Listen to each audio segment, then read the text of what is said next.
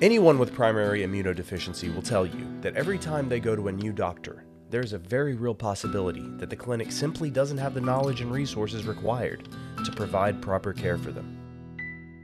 Darcy Gott is a law student at Stetson University College of Law with a vested interest in disability law.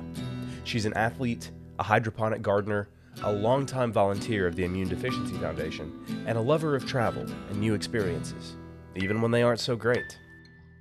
Darcy's diagnosis of specific antibody deficiency has presented no shortage of threats when seeking out those experiences she has always craved.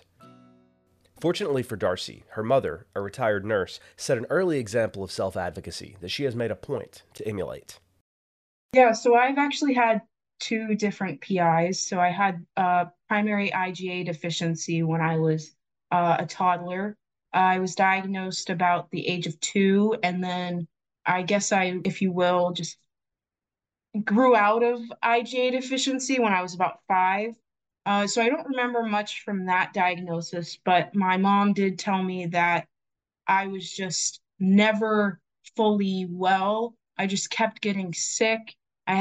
She said I had hand, foot, and mouth about 5 separate times. I had rotavirus. I was admitted into the hospital with RSV when I was a baby.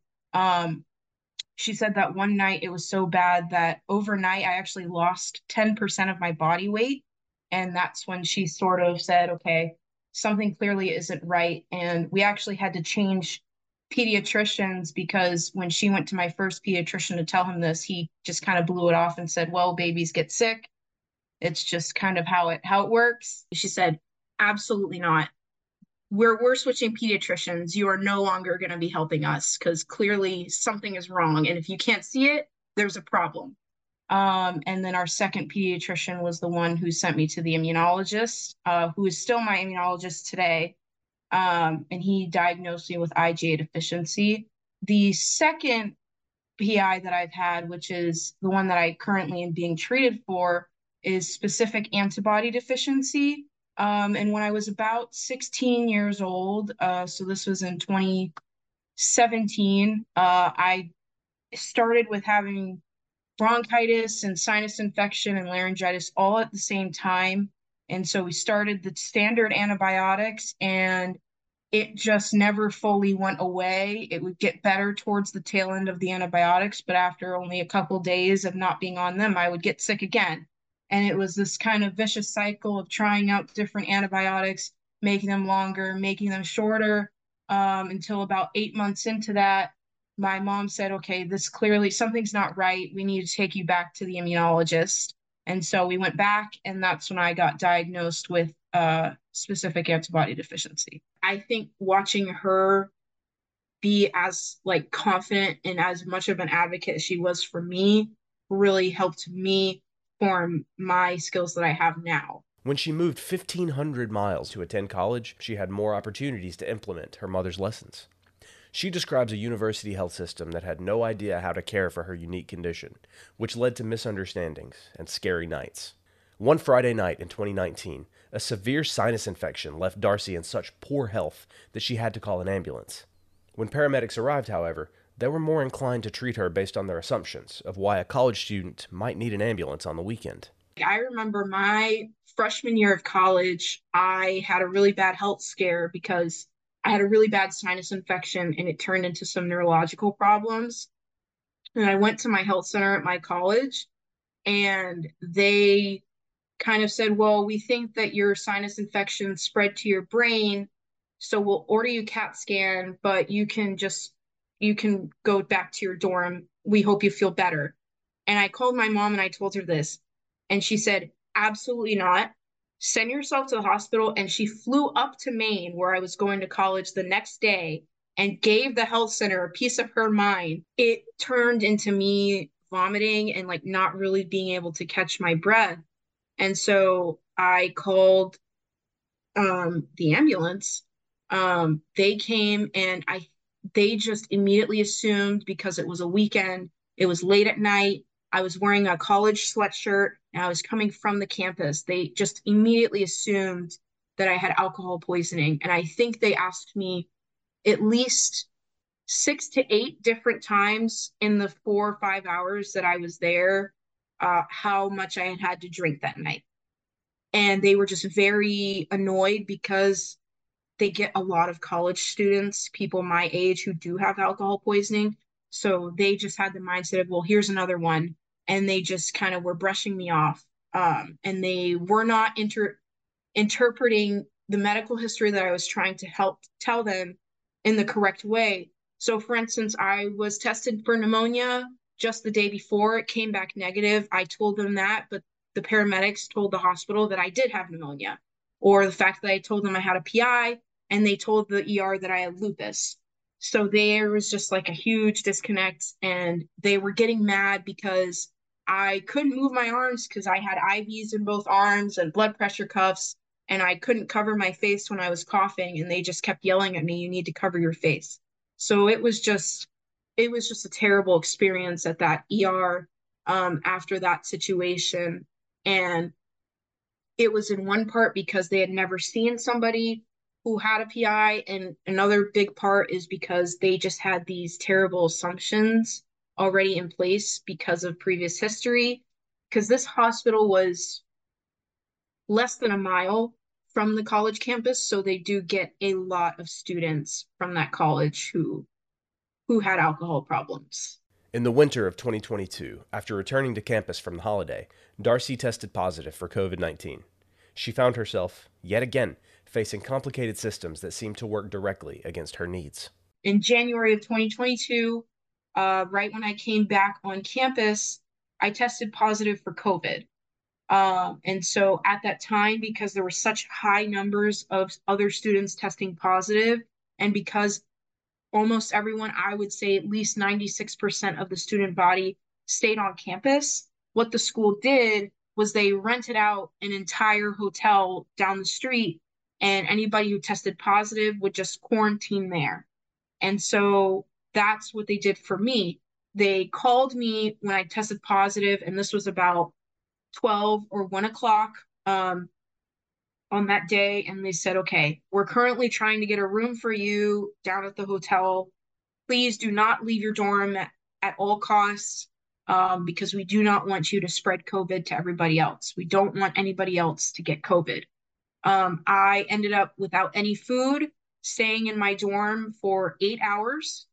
And I got picked up by a shuttle and taken to this hotel. And I was told that I was supposed to bring roughly a week's worth of clothes and that standard hotel amenities would be there.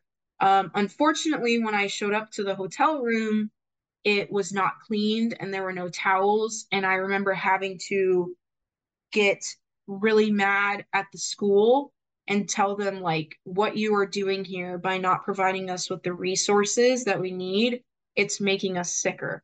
And all at the same time that I was working this out with the school, I was also trying to figure out how to get the monoclonal antibody treatment. And that in itself was a really big hassle for a lot of reasons. It took me roughly 4 days from the time that I started the process of getting approved for the monoclonal antibody treatment to the time that I actually got it. It took me 4 days. Um, and there was a huge problem with my immunologist sending all my information to the monoclonal treatment centers, and them never responding, and then him calling me to say that I needed to find another way to get him these documents so that he could send it to the hospital. And I remember him telling me that the form that he had to fill out was a check all that apply point system. So they basically had a list of all of these chronic illnesses that people had that they would be considered high risk of being seriously ill or being killed by COVID. And basically, for each check you put next to each illness, you get more points. And so the hospital or whoever was running the system had a threshold of points. So once you went over that threshold, you were approved or you were eligible for getting the treatment. And so maybe a day and a half after my immunologist originally submitted these documents, the hospital called me and said, you're not high risk enough, so we're not giving you the monoclonal treatment. And then they called me back And they said, we wouldn't give it to you anyways because your immunologist is not a registered immunologist in Maine. You have to have somebody from Maine send in these request letters to us. And so then it turned into a process of having my immunologist and me work with my health center to have that physician send in these documents. And so finally, after that whole 4-day process, I did get the monoclonal treatment. But it was a very stressful time with dealing with COVID while trying to get approved for this medication, while also dealing with the school to make sure that I had all the resources that I needed to make sure that I was getting better. As Darcy tells the story of her youth, she describes difficulty fitting in socially. Attention seeking accusations made it difficult for her to be open and honest about the condition that controlled so much of her life. At times, fear of this led to what she admits were questionable decisions.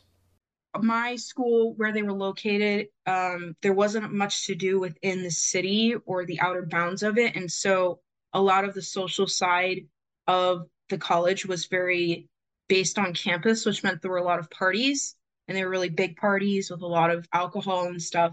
And the group that I was with, um, they were very oriented on going to these parties. They were very much social butterflies, and so they would go out every single weekend. And there was one night I was doing subcutaneous IG at the time, so I was doing it myself. And I told them, I really can't go anywhere because I'm currently doing this. Like, I'm infusing, it could be bad. And they just kept pressuring me and making me feel bad for not going with them. And so I ended up going to these crazy parties while infusing. And what ended up, yeah, and what ended up happening was my infusion started like leaking, and the needle started coming out as I was infusing. And it was a huge scare for me because I never experienced that before, where like my needles were actively coming out of my body while I was infusing. And I called my nurse in a panic. Um, that that I do consider like risking my mental and physical well-being to try and fit in. Like the most blatant example that I could think of. It's been a bumpy road in terms of social. From IDF's perspective, they're my closest friends, the group that I have at IDF, and I do think that a lot of it is because we have this shared experience of having a PI. Especially when I was in college, it was tough at certain times, especially during that first year of college with social stuff because I felt a lot of pressure to fit in, and sometimes, in my opinion, that meant sacrificing my own well-being to kind of try and impress the people who I was around or live up to the expectations that I thought they had. Um, so it was very tough that first year. But after I realized what negative impact that had on both my physical and mental well being, I took a step back and realized that having to change myself or hide certain aspects of having a PI from them just to be friends with them, it's really not worth it. And so after that, I was able to find some really good friends. And, I'm in a serious relationship right now. It's going to be 4 years in a couple of weeks. And, it hasn't put a strain on us there, which is good. It's clear that Darcy's many experiences have given her keen insight into how people with PI are treated across different settings. They've led her to give one important piece of advice to anyone on a similar health journey as her: don't take no for an answer. My biggest advice is if you're in the process of getting a diagnosis, do not stop until you get a diagnosis or until you get the answers that you need. You are the only one who knows if something is wrong with your body. Nobody else can tell you that. If you know that something is wrong, if you know that you should not be getting sick every single month, you shouldn't be getting pneumonia so many times a year, do not stop because one doctor said that it's nothing. You are the one who knows if something is wrong. You can keep going until you get answers. That is my biggest advice, and keep advocating for yourself. That's where all of this comes from. Just keep advocating no matter what people tell you. My advice for people who are newly diagnosed is it is not as isolating as it may feel. Because of how rare a PI is, it may feel at first that you are the only one around who has a PI. But we have IDF.